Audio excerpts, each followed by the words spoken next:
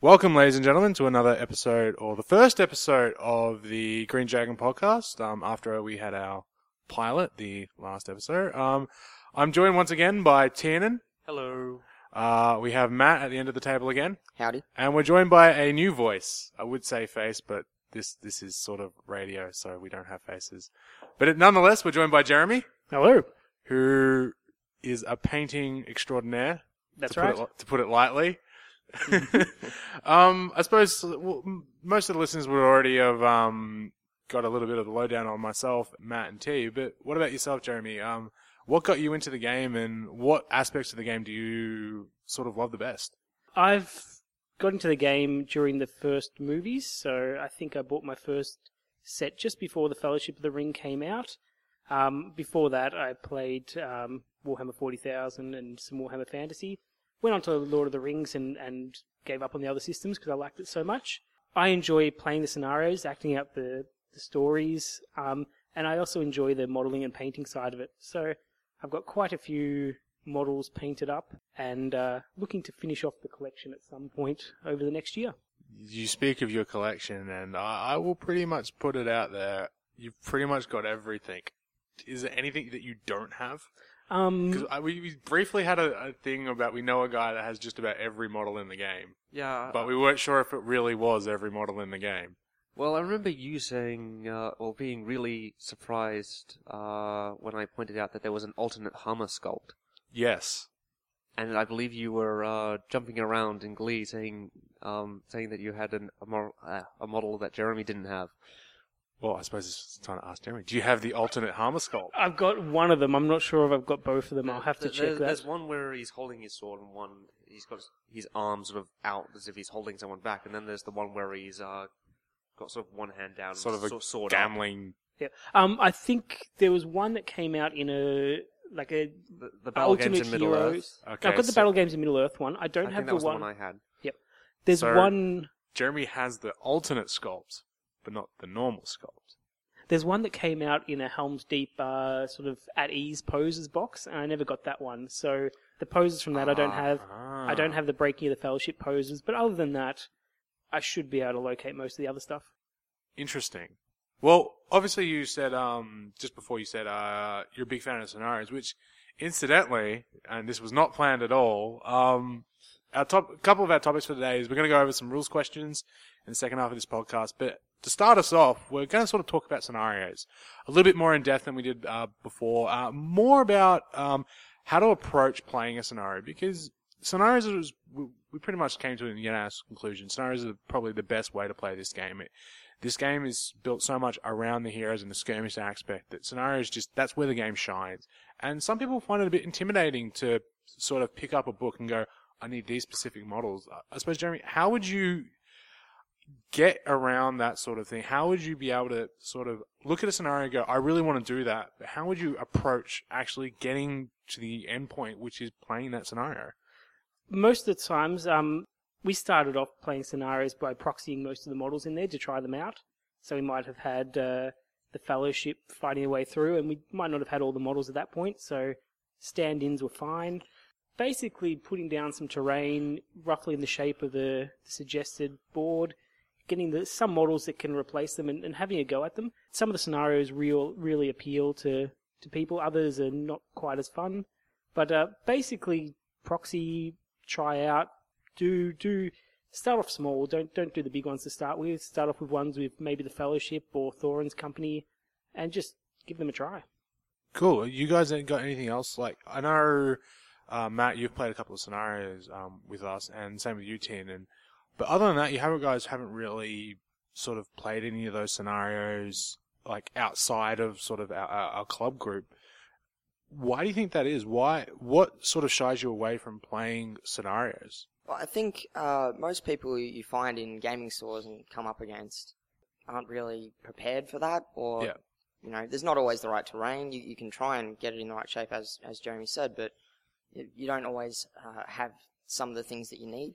And you can't just rock up to a store and play that scenario unless you're fully prepared and you've got everything you need for it with someone who doesn't have that stuff. Yeah, I don't know about other people, but I know I find I have about half of the participants for one force, or there's just those odd models which are just awkward to proxy, or I just don't have enough. Like that one last alliance scenario with the 240 orcs. Yeah, that's a ridiculous example. That's we talked about that last time. Is it now? I wasn't sure about the numbers. Do you reckon that between our circuit, do you reckon we have enough orcs to run it? Yeah. Because we've got all the good side. Do we have enough orcs? How many orcs is it? 240. Yeah, I've got 140 myself. Not painted. Not of course, painted. but We want painted. I think or so. unpainted. Like most people can pull about 40 or so painted ones, Yeah. and if you get 6 to 8 people together, I think you could easily run that. I think I could pull in around 60. Yeah. And you can use Morannon orcs or something like that as well as proxies. So I think we could quite. Yeah, maybe that's something we should. So why are we recording? Let's go play. That's a very valid point indeed. Why aren't we playing? We'll get into some games later on today. Matt, you mentioned that you sort of need to bring everything yourself with a scenario. Do you think if you want to play scenarios, you need to go out of your own way to get them done? Or yeah, I think you probably do. Do you think that you could possibly find another like-minded gamer who you can basically go split half and half to do it? Well, that's the best case scenario, isn't it? If you can find someone who both, wants to play a scenario and hopefully wants to play the same scenarios that you do, there you go. You both split it, you get one force each, or you do a little bit of each force, each of you. Yeah, but that requires quite a bit of preparation, though, Yeah. and I think that's the main thing against it, as opposed to points matches, which is all you need to do is bring your army.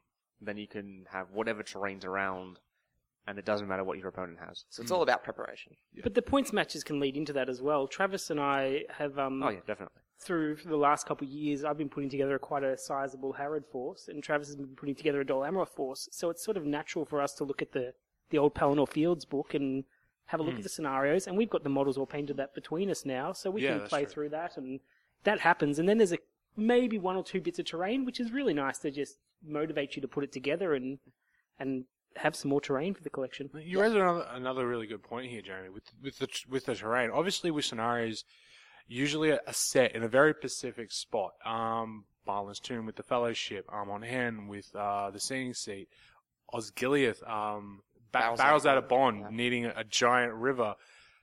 These terrain features, like some people I know have amazing, massive collections, but these terrain features is sort of the nail in the coffin for them, the reason why they don't. Do you guys have any sort of suggestions or ways of sort of basically getting yourself motivated to make those terrain? Like, is there any tricks or tips you guys have to basically approach a project like that? Probably the best thing you need is a scenario that you really, really want to play. Yeah. Yeah. Well, Barrels Out of Bond, for one, was the selling point for Jeremy last couple of weekends ago when he brought that in for us, which, by the way, amazing scenario. Yeah, it was we a went really into nice scenario. depth about that in the pilot. But well, Jeremy, you made Barrels Out of Bond. Yep. And in what, 3 days was it? 3 or 2 days? Yes. Well, I was on holiday then, so it's... I suppose, can you give us sort of a rundown of how you managed to get that sort of board done so quickly? Okay. That scenario, it's one of my favourite sort of scenes from the old Hubbard book that I read as a kid. So I really wanted to put that together. I got a preview of the scenario in the White Dwarf magazine. So I had a rough idea of how many models I needed. So once I got that all sorted, I just needed to make sure I had a river feature board. I'm lucky enough that I've made some trees with dowel bases. Yep. So they can be plugged into any scenario. So already I've got some trees and rocks that can fit into any scenario. For that one, the main thing I needed was a big river. Initially I was going to do maybe a rollout sheet. So a bit of sort of like rubberized cardboard or something like that to just roll out a mat, or a bit of felt, or a small bit of MDF in parts and put down on top of an existing board. But then I actually found out it was probably easier for me to just grab some sheets of MDF from Bunnings. Yep. Chop them up. I've got 4 separate 2 foot by 3 foot sections. Yep. I put another 3mm MDF on top of that, cut out basically a negative image of the river, so it's just the land area, and screwed that down on the board. And then all I had to do was just get some texture paint from Bunnings, which is our hardware store, and then colour it. And it didn't take very long at all, really. Once you included the drying, it was just a matter of putting down you got it done you started, Thursday, was it? And then had it ready for us on Saturday. So Yes. amazing turnaround. I think we can pretty much easily sort of... Yeah. For those of us without Jeremy's skills in making boards, or for those of us who don't have the room or whatever reason, there are quite a few companies which do make pre-made terrain. Yep. Which usually can be quite nice. It's not always on the same scale, so it would be very hard to find a river wide enough to do barrels out of bond. But for some of the more simpler stuff, such as trees, rocks, and some basic buildings, ruins even. I know there's a number of companies that have ruins as just a whole bunch of them. I'm thinking Battlefield in the Box is a really good example here as well. Yeah. So you can get those, and that cuts down making it yourself, and just makes things a bit easier generally. I think if you're going to buy that sort of thing, also make sure that you're really sure that you want it before you purchase it. Yeah. And make sure that it's going to work with the game. Yeah. Because I know I ordered some trees online once, and they weren't very good at all, and I couldn't even use them, so I ended up just pulling all the leaves off and using them on some bases instead. They weren't on the same scale? Yeah, they were a little bit too small, and frankly, they just weren't very good quality at all. Yeah, that is one issue when you're buying from other companies, is the scale. You need to go out of your way to find out what scale they are. Because I know of some people who have bought terrain or various models with the intent to convert them, and they've just been a completely wrong scale. So I think that sort of the lesson we can sort of pull out of this is do your research. It doesn't take a lot of effort, especially now with everything being computerized and stuff, and most stores having online marketplaces. Just go on, have a look around, double check the sizes and stuff, because I've got an entire Rohan village that we pull out when we do some of the Rohan based scenarios and stuff, like Burning Village and stuff. They're not that hard to make. I know for a fact that my Rohan villages, gift boxes are used as sort of the bare and bones for the models, and then I've just gone around with balsa wood and paddle pop sticks and made basically slats of wood, and it came out really damn well. And the only I would suppose, skillful piece of material that was a bit hard to sort of track down was the fake fur, but even then, a trip to Spotlight or one of those sorts of stores that sell fabric and stuff, you can probably pick one up, a sheet of it up for like $20. I think it mostly comes down to time, effort, and inclination. Yeah. Would you guys agree with that as well? Oh, definitely. I think you can get a lot out of a surprisingly small amount of effort. I think if you set aside the time, if you have the right tools, if you don't have them, borrow them. As long as you put that aside, I think terrain is one of the best things you can make for any wargaming setup. So I think putting some time aside once, twice a year to build up your terrain collection, I think is, yes, it's effort, but it's incredibly worth the effort, and it's not really as much as you would think. Just on that as well, you're saying you talked about terrain and sort of building that up. It's one thing that sort of I've noticed a bit with Lord of the Rings is sort of almost a bit of a bare bones sort of feel with the terrain. Do you think Lord of the Rings benefits from having lots of terrain? Because I know in the scenarios it shows lots of terrain, lots of big iconic features. I'm thinking of Skiliath for one. Some of those scenarios are crammed packed full of terrain. I'm thinking of Harad scenario that even in Harad, which is a desert, it still had tents across the entire board. And some of those other scenarios as well, some of the newer ones as well, have a lot of trees and forests and stuff. Do you think we should be trying to fill out the terrain as it's shown in the books? Do you think we need more terrain for all Lord of the Rings? Or do you think the amount of terrain we have at the moment sort of floating around is enough? Well, I think once you've played on a board that has a lot of terrain and that it's well-spaced, well-constructed board, you look at some boards and you go, that just needs more.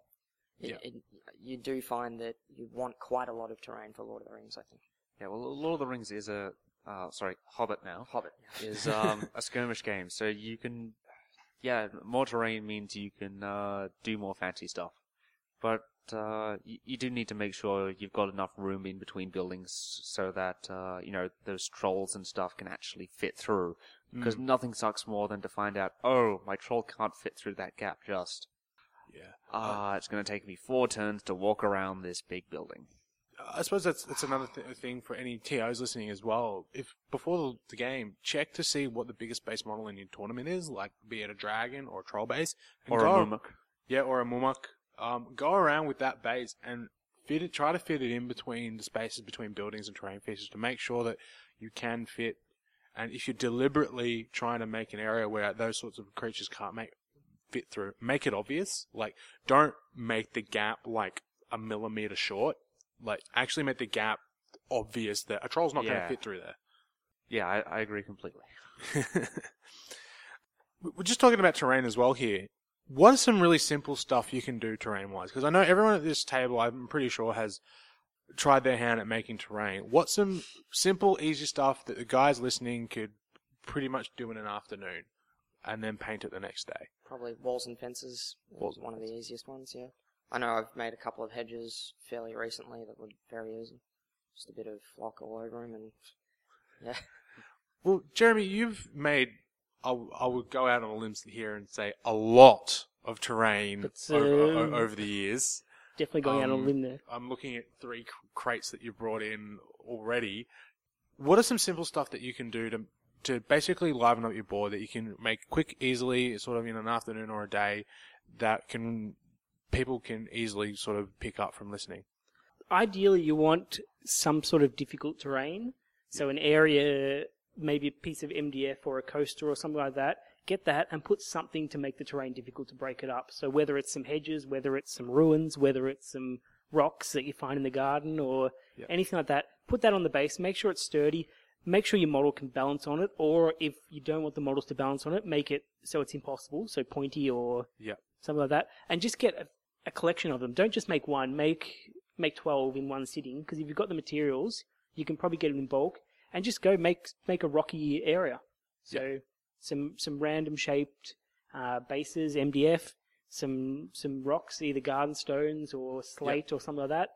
Glue it down, get the PVA or a hot glue gun, glue it down, flock it, base it, and away you go. You've got some really nice terrain. And then the next time you might do some trees, or you might do some ruins, or you might do some rivers or something like that. But just add one type each time, and make sure it's ideally the floating island terrain. So you've got your board, if you're starting out, make it flexible. So you can just plonk it on top of your table, and you've got the terrain there, and you can use it for most things. Oh, I suppose with that, when you mentioned floating island terrain, it's sort of like with Games Workshop, with their sort of some of the newer stuff they're doing. It's not like big fixed pieces of terrain. Sometimes they're a bit clunky.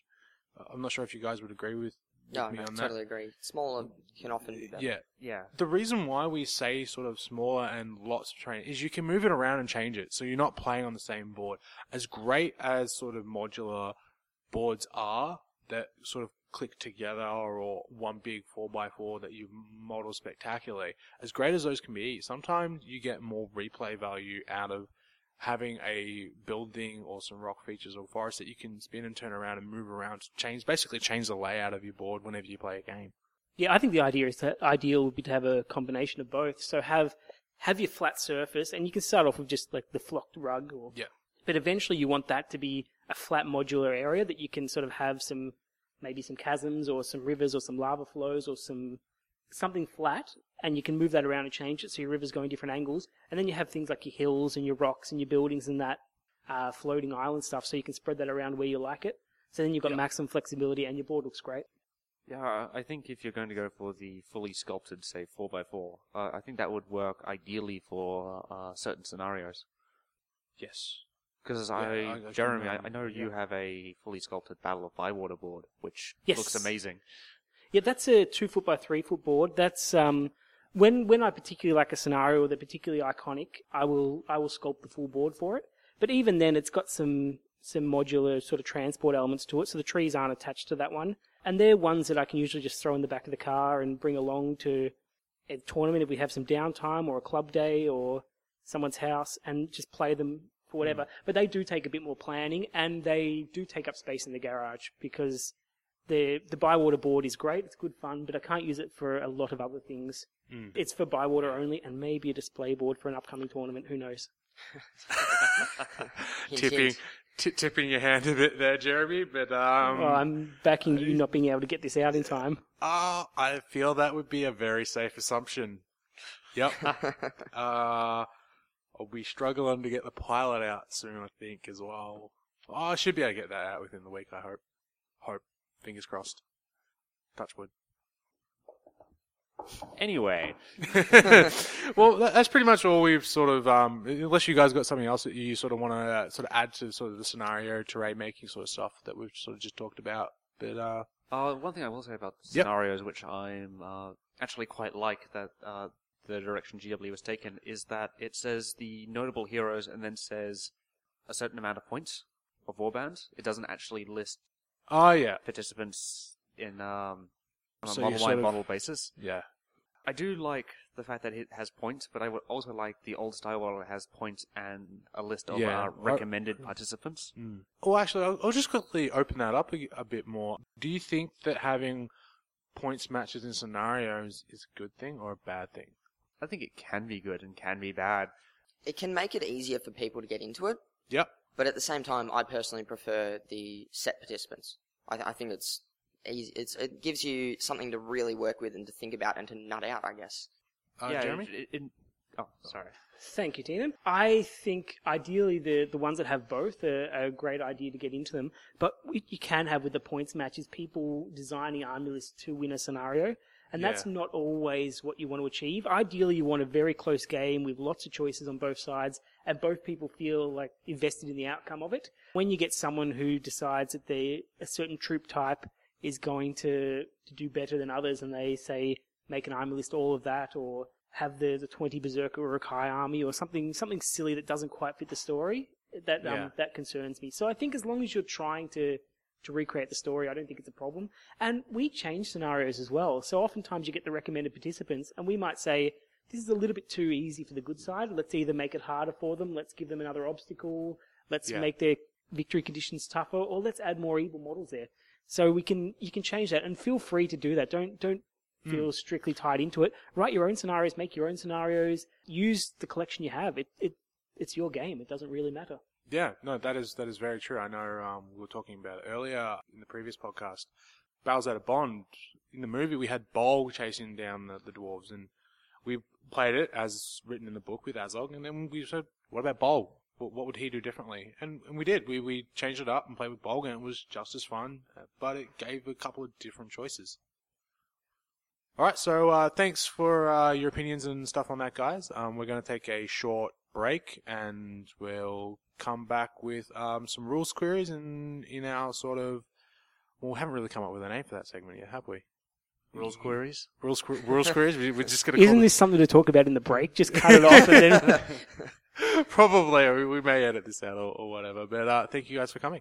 Thank you very much. We'll be back. Yeah.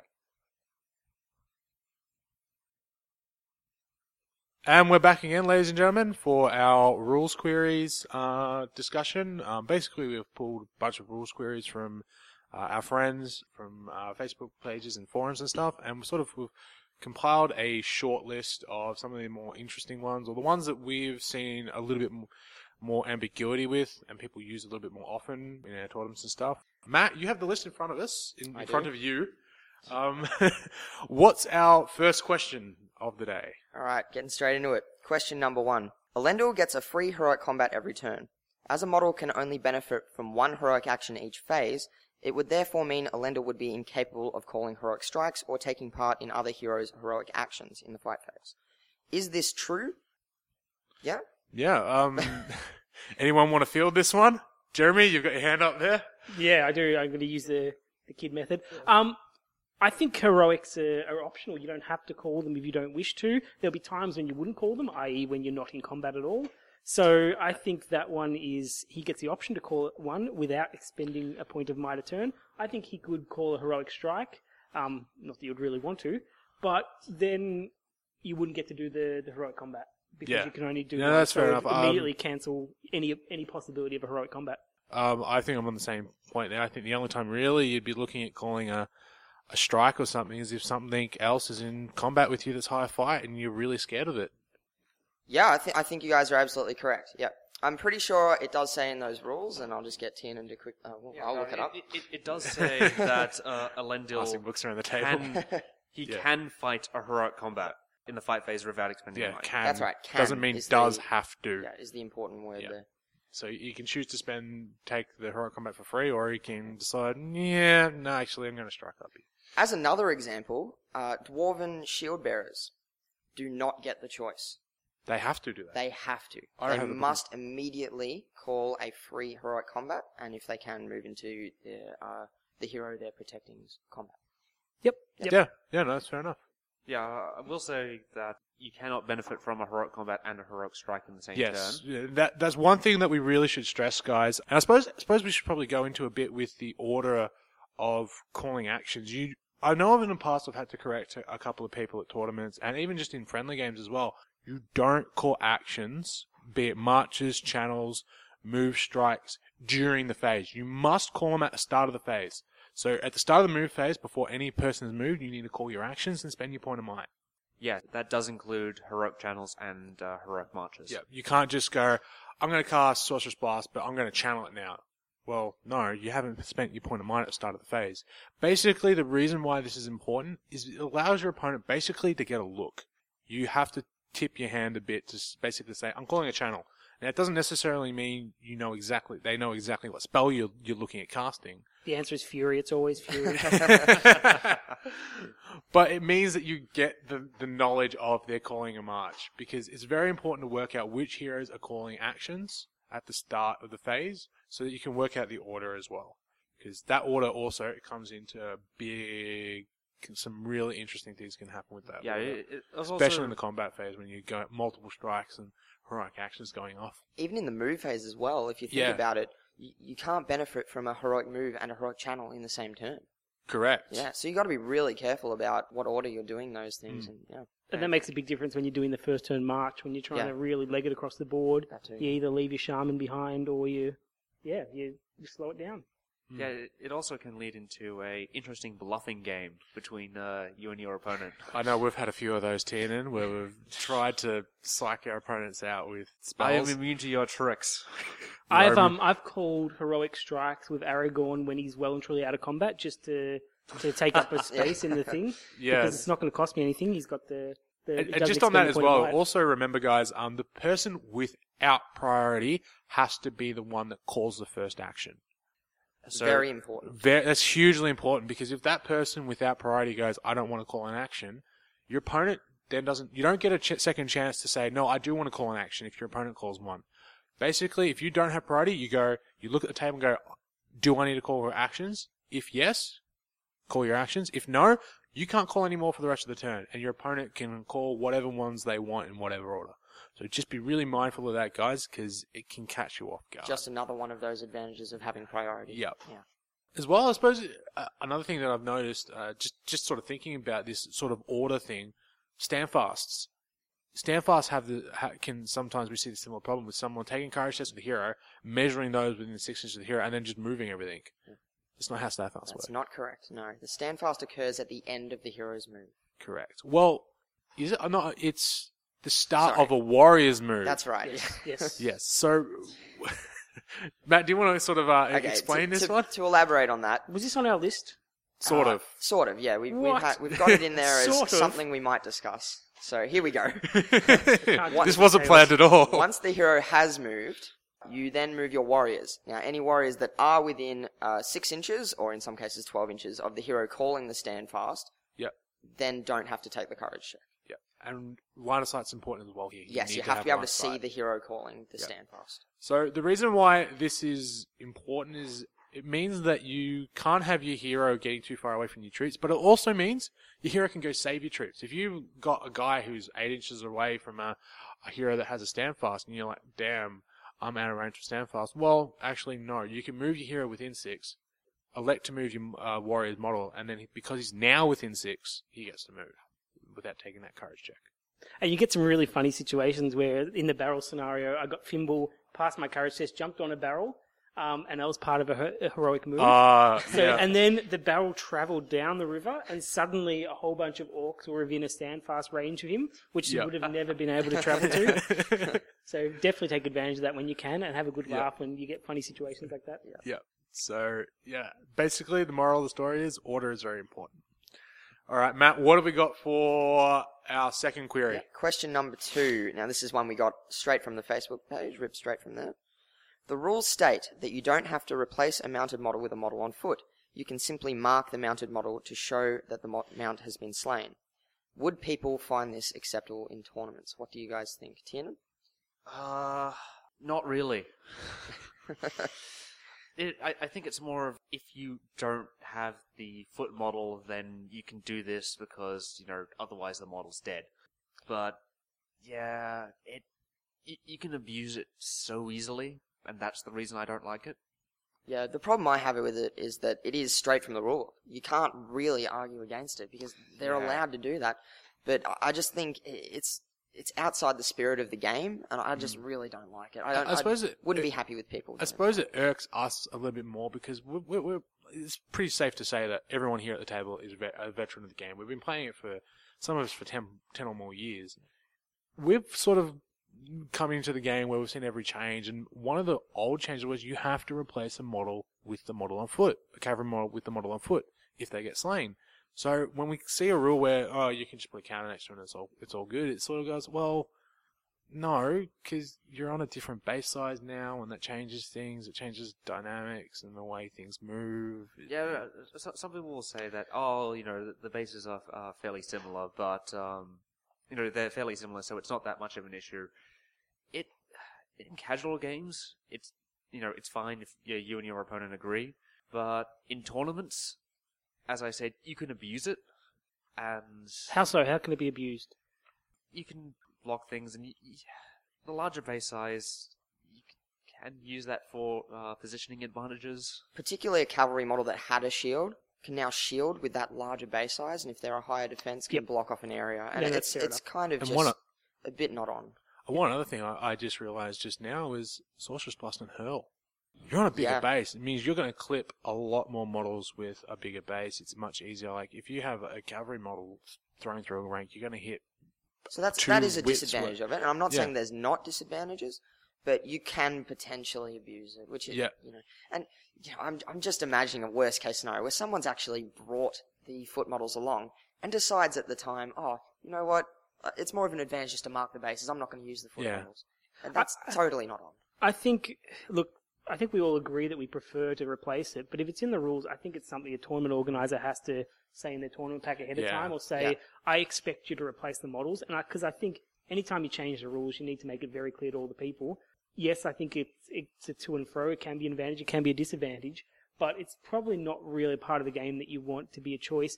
And in a tournament, you need things to be as clear as possible, and it's not clear if half your models on horse are actually on horse and half of them aren't, and that becomes very confusing, and you're likely to forget halfway through the game which riders of Rohan are still on their horses and which ones are on foot.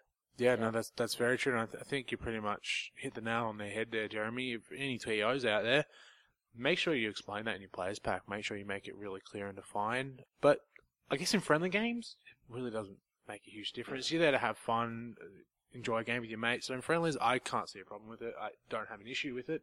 But when it comes to a tournament, I think you really need to really make a distinction. It needs to make a distinction. In tournaments, everyone is playing to win, generally. So, those little things do matter. Grey areas are not a place for tournaments. Well, with the cavalry sort of topic that we're on now, what's our next question? Just as an aside, we'll talk about using stats when fighting with Cav and which stats you can use. So it does say in the rulebook, when you're fighting with a cavalry model, you can use the fight, attacks, and strength of either the mount or the rider. Okay. Yeah. And you can mix and match.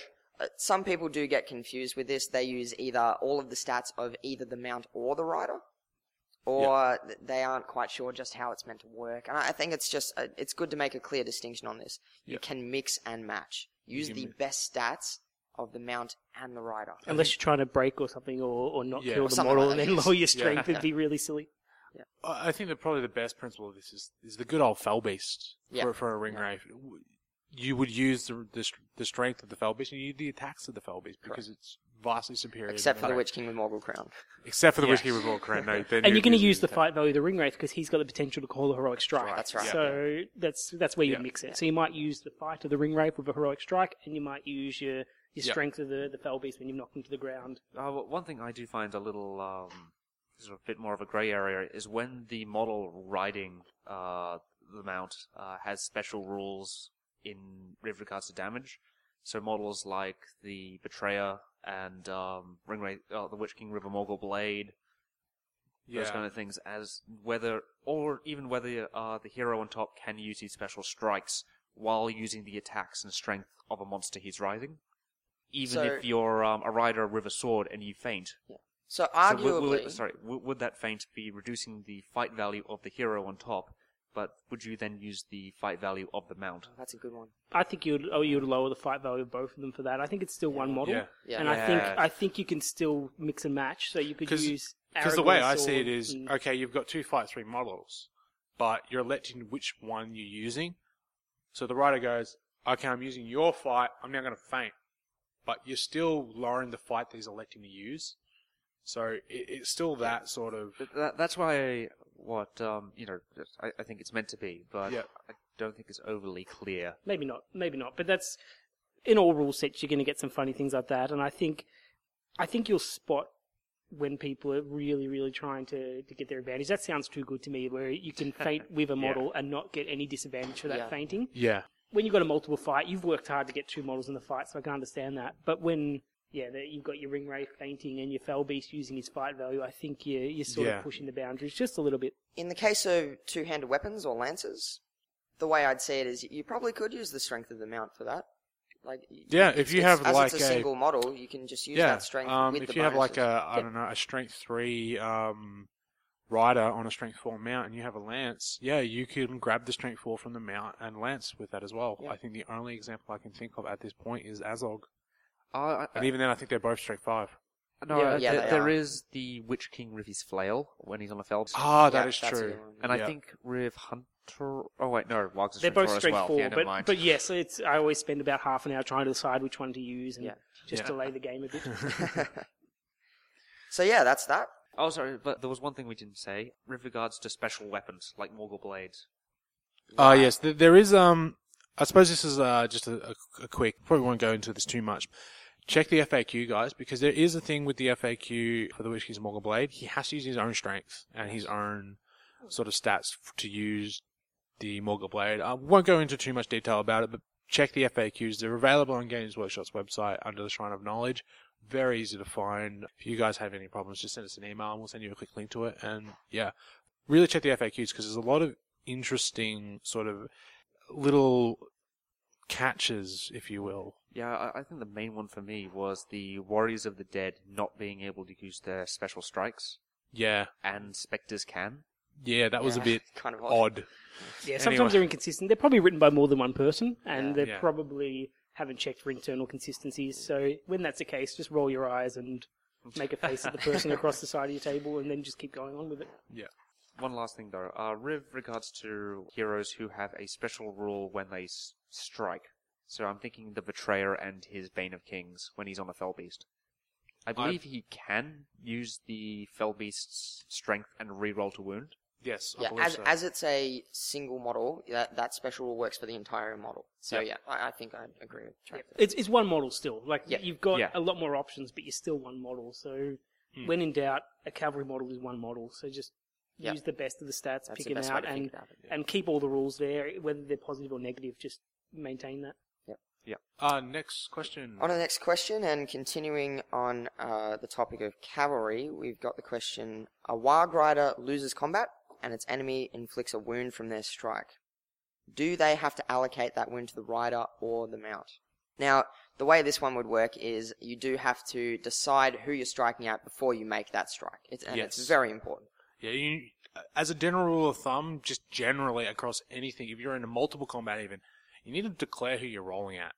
So if you have 3 dice in your pool, you don't roll over those 3 dice and then put the dice on whoever. You got to go, right, this dice at this guy, roll. This guy, roll. And the same applies with mounts. If you got one attack, you need to make the choice of, do I hit the rider or do I hit the mount?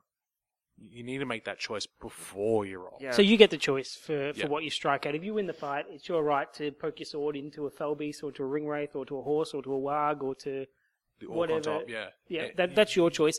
Sometimes with the dice rolls, you might, against my Hunter Orcs, it's 5+ to wound the rider or the Warg most of the time anyway. So I have no problem if people pick up 4 dice that they strike with and just tell me the first kill is going to be on the rider, the second kill is going to be on the warg, and that's absolutely fine. But if it was, say, a 6+ to kill the rider and a 5+ to kill the horse or warg, then you've got to do them separately because you don't know the order of them. Yes. So that's a matter of game awareness. If you know you're winning them on the same values, you can just roll all your dice at once. Yeah. Sometimes you make sure you tell your opponent any remainders. Like I've seen it with shooting as well. You pick up it's just to quicken the game. You pick up 10 dice and go, I'm shooting at this guy first. If he dies, then that guy. And then if he dies, then that guy. And you basically go through and you do that way. So long as you're clear and consistent with your rolling and telling your opponent what you're rolling for and in what order and stuff like that, most people don't have an issue. Occasionally you do just pick up and roll the dice and forget and go, oh god, I forgot to declare who I was rolling at. In which case I think trying to randomize it works. Saying beforehand, if I forget to say something, then, I'm attacking the rider rather than the mount. Yeah. That's my favourite way of doing it. I have multiple coloured dice, and I'll say at the start of the game, black dice are always feinting, red dice are always going to be striking at the rider, things like that. And then I've got the fallback to, unless I've sort of re-established those rules before a fight, we're both aware of it as well. So I might pick up 3 dice and make 2 at the rider, 1 at the horse. And that way both myself and my opponent know. And as long as we both know, it's all fine. Yep. So things like red dice are always feinting. Just calling that at the start of the game and just using that method throughout the game can just speed things up. Yep. Just for that as well, just something curious. If you do strike at the rider and you have like a warg or something underneath, make sure you take the courage test as well. Yeah. That's really, really important. Really important that you do take that courage test. I always forget to take courage tests for the wargs because I'm too used to using horses. And make sure you add your modifiers as well. So if you have a warhorn or something like that, or a Druzag. Actually, speaking of Druzag, another question. No, let's not speak of Druzag. Next, just before you go on to that, do remember that once you've killed the rider, if they pass their courage check, you can allocate the rest of the hits that you've got in that combat onto that warg. Yeah. So it may be courageous, but it might still be dead. Yep. This is sort of one that's sort of popped up a bit recently as well, is the whole Druzag Warg Rider dismount thing with the model count and breaking. That thing. Did you want to explain that a little bit more for those of us who... and I can answer that because that's an easy one. Who don't know? What is the actual... I'll try and explain this. Basically, Druzag is a rule where his fury affects wargs. So if you dismount an orc off a warg rider, the warg will automatically pass its courage test. Now, the ambiguity that comes from this is you've now got 2 models on the table. What happens to your breakpoint? And people have been saying, oh no, breakpoint changes and it goes up and down, but that's not really the case. Now, Jeremy, you've obviously played Hunter Orcs and you use this dismount trick, although you take the It's not a trick, You've used the dismount trick before, so you have a pretty good grasp. What actually happens when you dismount a orc off a warg? Okay. Firstly, the breakpoint doesn't change the game. You establish that at the start of the game, and that's a solid goal. Yeah. The way you reach breakpoint is the amount of kills you do. At the start of your turn, you've got a cavalry model, so an orc on a warg is the example we're using here. That's one model. Now, if that whole model gets removed, say you shoot that model and it's both the rider and the warg are killed, or the warg runs away, that's a kill. If they split, they become 2 models. So at that point, they turn into the 2 models. Now, if you're dismounting, you see if the warg survives, there's still the cavalry model. If he does not survive, all you do is replace it with the foot model, and that's the same model. It's not a kill, it's just the same model that's slightly altered its profile, its movement, its skill. It's all that sort of stuff there. So you dismount, you take the test as a cavalry model. So you don't take the test as a warg, you don't become a warg. You take the test as a cavalry model, which means that you wouldn't be affected by Druzag's fury. That's a really good point that I was just about to bring up. If you read his actual spell, it says, this works exactly as described for Fury in the main rules manual, except its effects apply to, in brackets, unridden wargs. Now, this is the point that it sort of adds the ambiguity to it. Yeah. When your orc dismounts, he jumps off the warg is now unridden. So wargs... Yeah, but the process, you do the process as you do the action. So you've declared the action as a cavalry model. You're seeing the effect of it. So then you see the effect of whether or not your warg survives. And then they're 2 separate models. Wouldn't that mean the generic orc fury would work on it? No. It's a No, warg. no, it's the still a You warg, still use the yeah. warg's courage and the orcs. But yeah, It's still the I guess- species warg in the rules. I guess the question is, when do you take that courage test for the warg? Do you take it Before you as, remove the model. as the rider gets off, or after the rider gets off, and then the warg goes, well, am I staying or going? I declare that I'm going to dismount. I take the courage test at that point, and then I can see what I'm turning into. What's the transition? I think one way to look at it, as Jeremy's saying, is with the word unridden, it's not just that at that point it's unridden, it's that it has never been ridden. Yeah. Fair enough? Even in previous games, no, yes. I can understand that as well. Does anyone disagree? I think we all agree, don't we? I agree on that point. No, If you disagree with us, please send an email to Travis. which will be at the end of this podcast. There'll be Yes. an email. Specifically to contact- Travis, don't yeah. contact me. But on it. if you have any other opinions on this, we might be able to cover it again later in a later podcast as well. But one other thing with cavalry model as well, Jeremy, if you shoot at a cavalry model and you shoot at the warg and the rider survives the fall, does that alter your breakpoint? No, it's still you'd have to say shoot down the rider and fail the warg's courage at that point Or shoot both. to get as a kill, or shoot down both in the same. But if Same a go. rider is shot out and the warg survive, is that a kill? No. No. If the rider's shot out, you've still got a model. It's a different model. It looks different. It doesn't have the orc on the back, but it's still a model. Now, then, if you shoot again and kill the warg, you get the kill. Yeah. But Yeah. all you've done is basically taken a wound off the cavalry model, Yeah. and that Yeah. wound has made it look different, and it So- plays differently, but it doesn't affect your kill point at that So point. basically, what we're saying here is with the orc warg, it's effectively a sort of like a quasi 2-wound model, with the ability to split into 2 1-wound models, and that's where the number of models the you have number of models increases. you have. Yes, the number of Yeah. models you can increase. The breakpoint doesn't change. Yeah. Basically means you got more models to shoot at, more models to kill, which means it sort of makes it a bit easier to break someone who uses this sort of dismount trick, but it means it's harder to quarter them because there's a lot of models on Aside the from table. dismounting, that can also occur through being knocked out. Yes. And spells and things, Nature's Wrath Yep. and that sort of thing, throwing a model through the cavalry models, all that sort of fun stuff. Just quickly on Drozag again. So the Bestial Fury has that unridden in brackets, and Enraged Beast has that as well. Yeah. However, his Master of the Dark Wild, which is they can use his courage, does not have that unridden. Yes. So those Warg Riders do still get that courage, the Wargs. Yep. What's his courage, by the way? His courage is base 4. Okay, so that's definitely an advantage. Add a warhorn on that, or a drum. And there you go. You're going to be able to dismount Yeah, fairly comfortably. I Still just roll looked up the rules for when you take the courage test for when you dismount, and it is, Jeremy, exactly as you said. As soon as you declare that you're dismounting, you take that courage test. Thank you very much. Well, thank you for clearing that up, guys. I think we've got time for one more rules question. So what do we got next? This is probably the most controversial, and I know that immediately Jeremy and I didn't agree on this as a quick discussion before we started. The question is, if you begin your move within 1 inch at 1 inch away from an enemy or within 1 inch of an enemy model, and you have a throwing weapon, do you still suffer the -1 penalty to hit, even though at the point at which you throw, you have not yet moved? Yeah, this is when you actually charge in. Yeah, And- so yeah, you're charging and throwing the throwing weapon in the move Yeah. phase. So your model's there, you declare a charge, you're within an inch, and you go, cool, you throw a weapon, and then you complete your move. Now the question is, does that weapon have -1? And, well, yeah, let's open it up. I reckon, no, you don't have the -1. You haven't moved. No, I agree with Travis on that. I think the penalty there, it's probably an ambiguous one, and because the movement penalty came in later, maybe they haven't fully fleshed it out. But I think the model itself hasn't moved. At that point, you could actually kill the model you're going to charge, and you can elect to continue moving or not. So you could actually end up not moving at all. So I could declare that I'm charging this Warg Rider, throw my throwing weapon, kill it, and then I get to finish my remaining move. I might actually move 0 inches for the turn. So now that's may or may not be an advantage. It might be an advantage if I'm holding an objective or something like that. But I think you wouldn't get the penalty there. Janet?